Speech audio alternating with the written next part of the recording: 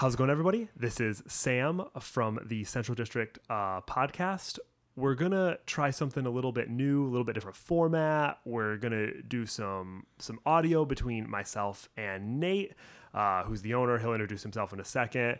And, just kind of talk about mountain biking and other biking topics, but mostly focus on mountain biking. So just a little history on myself real quick. My name is Sam. I'm 30 years old. I started mountain biking about a decade ago. I started in the UP. That's where I cut my teeth on mountain biking. I went to Michigan Tech, bought just a basic hardtail and fell in love with mountain biking instantly. Just started working in the industry. So now I have a perspective from the other side of the counter. And if you want to go ahead and introduce yourself, Nate, talk about your riding experience and stuff. Hey, I'm Nate. I own Central District. I'm old as dirt, and I'll be 53 in April. I think I've been mountain biking since about 18, 19.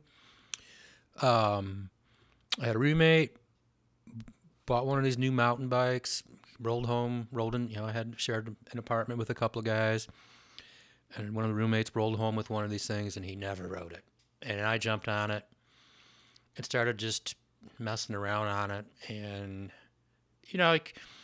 I'm a typical person that once you were 16 and you got your license, you forgot that you owned a bike at all. Mm-hmm. And I, jumped on this roommate's mountain bike and then started to realize, really that there were trails you could go ride.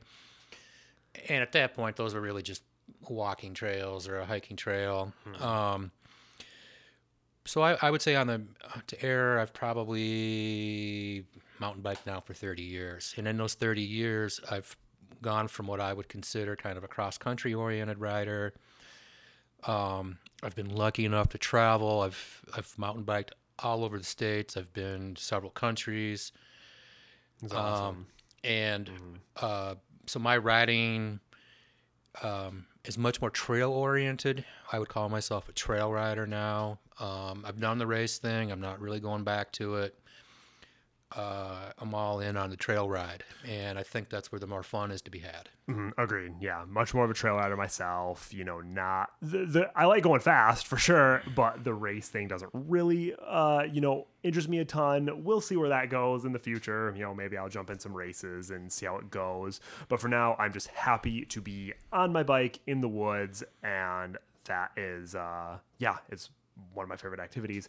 But we do have a bit of a topic, kind of want to focus the discussion. Our topic tonight is an interesting one. It's talking about bicycle frames and doing frame builds. So what do we mean by doing a frame build? Instead of walking into your shop and you see a bike on the floor that's pre-built, essentially, it comes to the shop typically in a box with all the parts selected. You can look on spec sheets from various manufacturers and see what bikes come with what parts. And you walk in the shop, you give them money, and you walk out with a bike. A frame... Instant gratification. Right, instant gratification. And you get a bike and you go ride the trails and that's the main transaction. But we're going to talk about something a little bit more, I don't know, personalized, a little bit more personal, which is buying a frame and then building it up with parts that you select. So one of the things that we want to it's a bit of a misnomer, and that is that doing a frame build is significantly more expensive than buying a complete bike. It doesn't make any sense to just buy a frame and buy because if I look at a spec sheet or whatever, and I'm like, well, if I do some research and this part, the frame costs this much and this part costs this much and this part costs this much, it's really easy to just write off a frame build and go, this is too much money. Why would anyone do this? Well, we're going to tell you why. Well, and I'll counterpoint that. I ride a lot of the shop bikes. And I ride our demo bikes, or I'll buy a bike as a demo to sell it off at the end of the year. And I tend to not mess around with them much because I'm trying to keep them in a stock condition as possible. But if I had bought that bike, I'm invariably going to drop another $300 to $500 on it to get the stuff on it that is important to me. Right. My personal pet peeve is not having a 4-piston hydraulic brake. Agreed. And to me, having to rip off a set of 2-piston brakes and to put some 4 pistons on, you're probably looking, there's $300. Plus, you also bought the other brakes as part of the complete, so you probably really, in the grand scheme of things, it cost you $500, or it cost you $400, or whatever, however the math works out, But product managers are great people, but their job is to hit a price point. They're offering an array or a range of bikes to hit a certain price point, and to do that, there's trade-offs in that. They have to. That's the industry. They have to make decisions to hit certain price points. So, like, we not even doing a ton of legwork, but like Nate and I just kind of sat down one day and just to, we picked a frame, we selected a bike frame. And just to give you we had, a decent amount of money to work with the parts. We had about $1,500 to work with in parts to equal its cheapest complete build. And we were able to get pretty much spot on. And we were able to even select things that we felt were cooler or better than what came with the bike out of the box. And that's one of the advantages, big advantages of doing a frame build is you get to select the parts. You get to dictate what you want on that bicycle.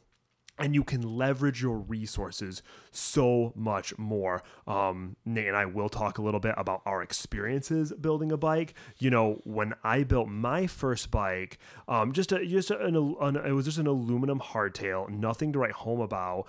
Got the frame for a good price. I was able to really go out and what could I get and how could my dollar go the furthest and build a bike that I still wanted. So like there's so many more resources that you can leverage when you're building a frame up. And Nate has significantly more experience in building a frame than I do. So he can shed some light on like some of the things to, be conscious of and, what his experience is and what he benefited from when doing a frame build. I'm not even sure how many I've built up. I'm at least 6. Right. Personal bikes. Yeah, personal bikes. Right. And for sure, some Franken bikes and some other stuff that were just out of the spare parts bin. But really, I bought a frame and started from that and then worked my way up a good 6. And really, the reason I was doing those builds was what I wanted wasn't available. It just wasn't available, right? And things that I look for that are important to me. Now, also, when I started doing all of this, there were not disc brakes. It was all rim brake then. And you were dealing with 72, 73 degree head angles. Much steeper than modern geometry. 80 mil stems would have been a really short stem. I can vividly remember guys with 110, 120 extension stems where you're like, oh yeah, just crazy. But I also knew some things that I wanted, and geometry was important to me. And I'm a pretty typical guy physiology wise. I have short legs, long torso.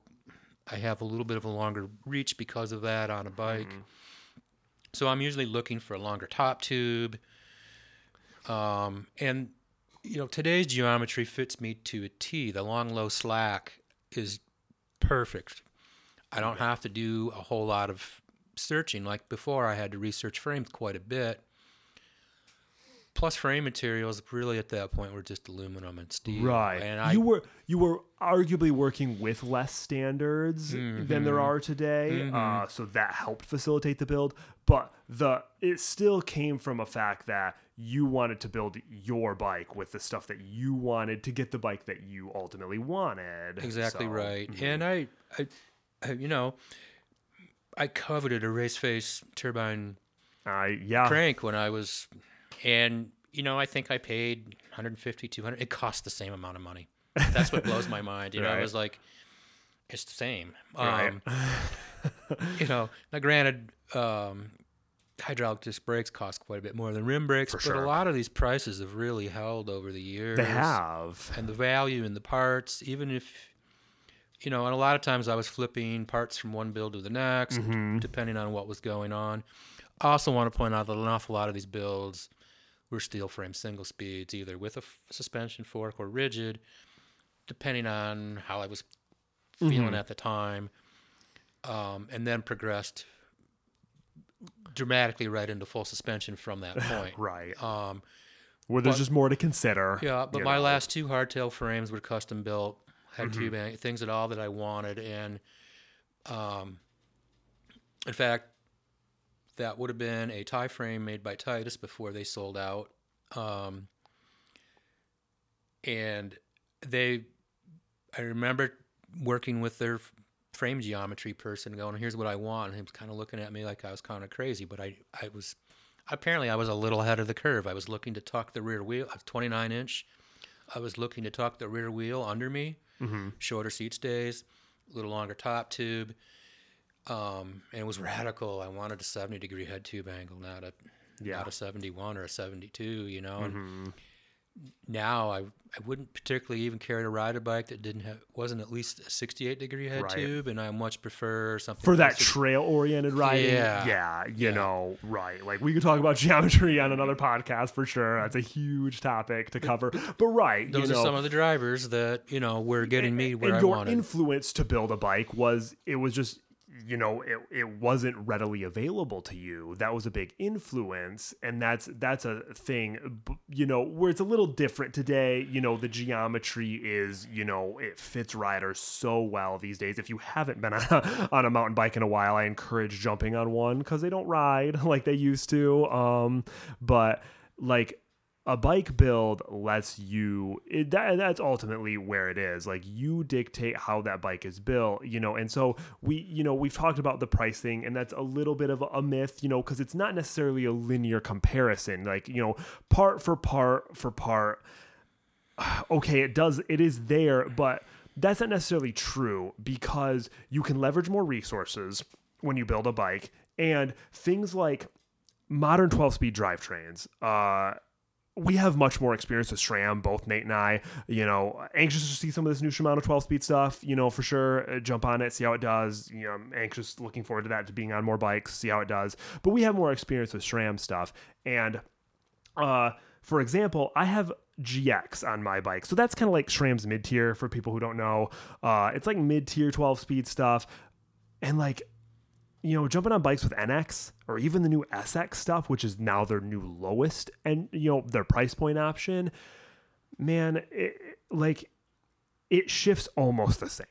You're getting the same ratios. You're getting what that part is supposed to do. The 12-speed gives you the range to be able to tackle more terrain in a 1-speed setup. And as long as it shifts decent, crisply, quickly, within reason, you're gonna be happy with it the vast majority of the time. And yeah, like, the SX and NX stuff is heavier than the GX stuff, but you're talking, grams, a handful of grams between them, and I really can't tell much of a difference between my GX stuff and something like NX. So my point is like, doing a build, you think about things like that, like, can I maybe, think about what I want my drive, like, oh, I gotta have GX. Like, do you really have to have GX? If Or you blend don't, it.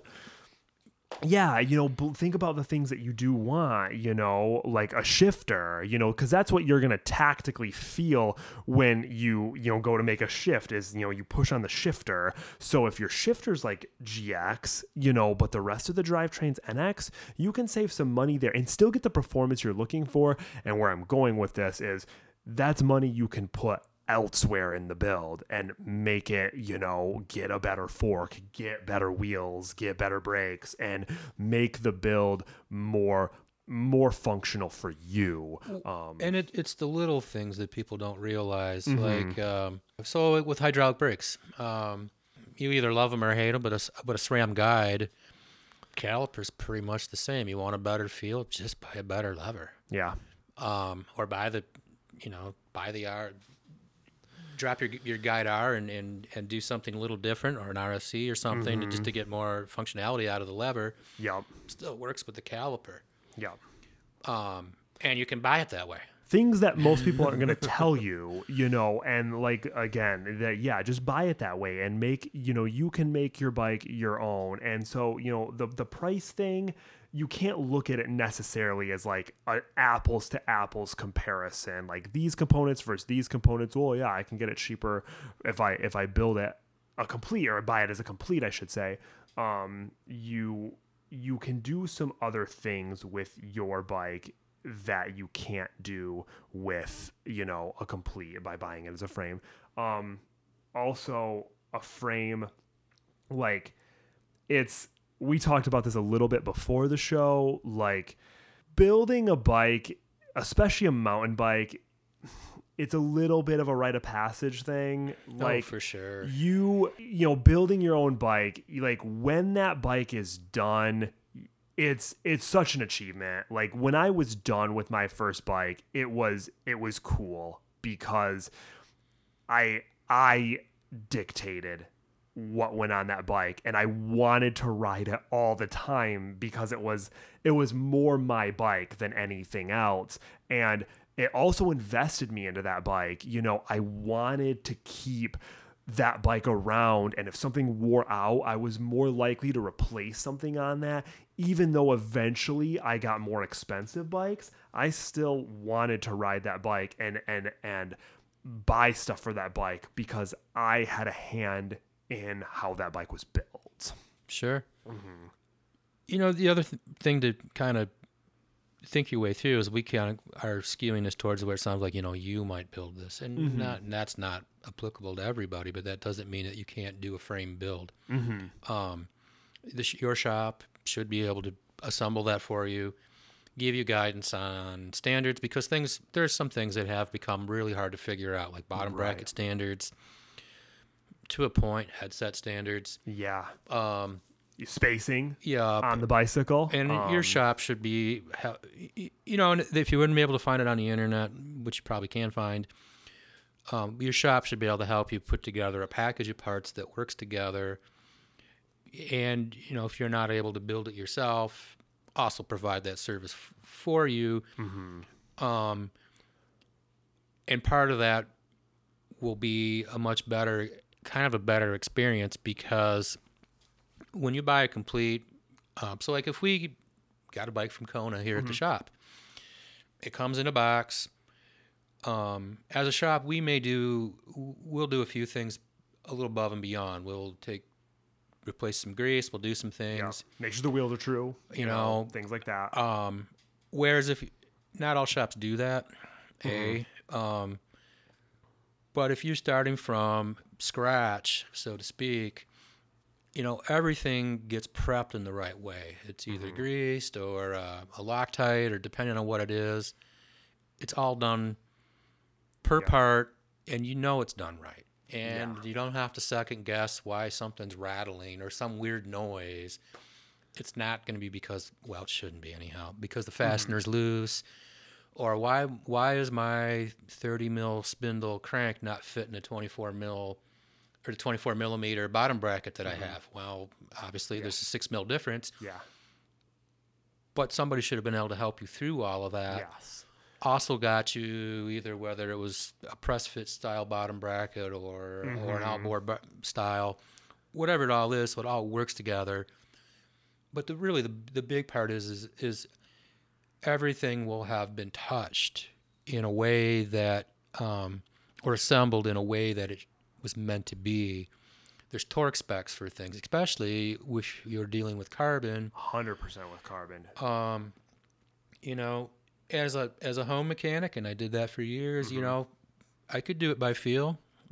It's not what I do in the shop. right? We do it by torque spec Plenty of because torque wrenches, and that information's available. Like it's readily available typically these days. You know, a lot of manufacturers, like their manuals getting really good. Not everybody, but a lot of there's some manufacturers that are stepping up their manual game because bikes are they're a little bit more complex on average, and you know a customer needs that information or a shop needs that information to be able to work on it correctly. yep. So- Every bike's going to need some replacement parts. Of at some course, point. eventually. Like nothing lasts forever. Like things wear out. Like you will need to replace your drivetrain at some point. So you know that's kind of the cool thing. Another cool thing about a build. And yeah, like don't feel like if you feel like it's going to be daunting. Like I don't want to build a frame because I just don't know enough about bikes. Your shop should be able to help you out, and the people who work there really should help guide you make the right decisions. Now they're still your decisions at the end of the day. It's your build, but you know, let them at least offer some insights as to how it can be built. And a good shop is really going to try to give you options. You know, they're not going to dictate your build. They're going to they're going to give you a bit of an education and help you make the right decisions, but ultimately they're your decisions. So, you know, that is something really cool. So don't feel like you're alone or it's a daunting task when doing a frame build. Talk with your shop, talk with your friends, do some research, and, you know, you can find that you can build some pretty sweet stuff for a similar budget as a complete it's a really cool thing about a frame build. I'm going to just take one piece out of what you just said, and I will say, out of all of my build experience, some of the things that went wrong or negative, hindered the build, was well-intentioned advice from friends. Right. And part of that is everybody rides a little different. Everybody has some different physiologies. And just because your saddle, like that, man, you got to have this saddle. You got to have this saddle. Well, it works great for you, Sam, but it might not work great for me. We have different hip bones. I could ride in a different position, you know, different crank length. So I would always say is like, take the advice. And the same thing with the internet. You can look all kinds of stuff up on the internet. You're still getting a lot of times people's advice, personal experiences, and that's all good. But you kind of have to take that all in to form your own experience, and don't feel that because somebody told you, I have to have a certain wheel size. Don't worry about it. Buy what you want. Try a demo as many bikes as you can. Try as many different things as you can, and decide what you like for yourself. Yes. And then be honest. How am I going to really use the bike? And, you know, don't build a dirt jump bike if you're not going to go dirt jump. Right. Think about what you want. And again, it's your bike. So, and that's a build allows you to do that sort of thing. And then another thing I do want to talk about too is sort of another thing that a frame allows you to do that a complete doesn't. You know, you walk into a bike shop and you want that bike, you know, $2,000, $3,000, whatever the bike costs, like you have to pay them right now, you know, and then you get to walk out with your bicycle.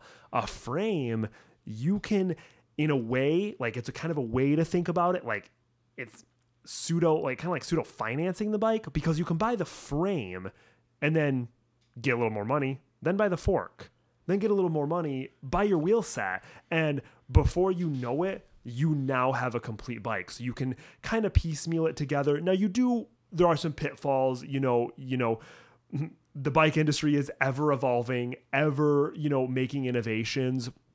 So, you know, don't take too long to build your bike, or it might be harder to find certain standards or what used to be standards. You know, if something's a rock bottom deal, there might be a very good reason for it. Right. And you should be eyes wide open, you know? Right. But, you know, if you're doing it relatively like quickly, you know, within 4 to 6 months, you know, or so, like you're going to be able to find plenty of parts available for that bike. And that's something you can also think about. Like you can, you know, if you can't afford a $3,000 bike right now, can you afford a $3,000 bike if it was broken up into like 6 months, sort of payments in a way, spend X amount on the frame, $1,000 on the frame, then spend, get a couple more paychecks, spend, another 600 on your fork, and eventually you end up with a bike that, again, if you're just being conscious and, having the right guidance, similar to that complete bike, and you didn't have to save up $3,000 at one time to purchase that bicycle. Oh, sure. There's a couple of boxes running around here with just parts for different people that they're going to accumulate for a while. Yep.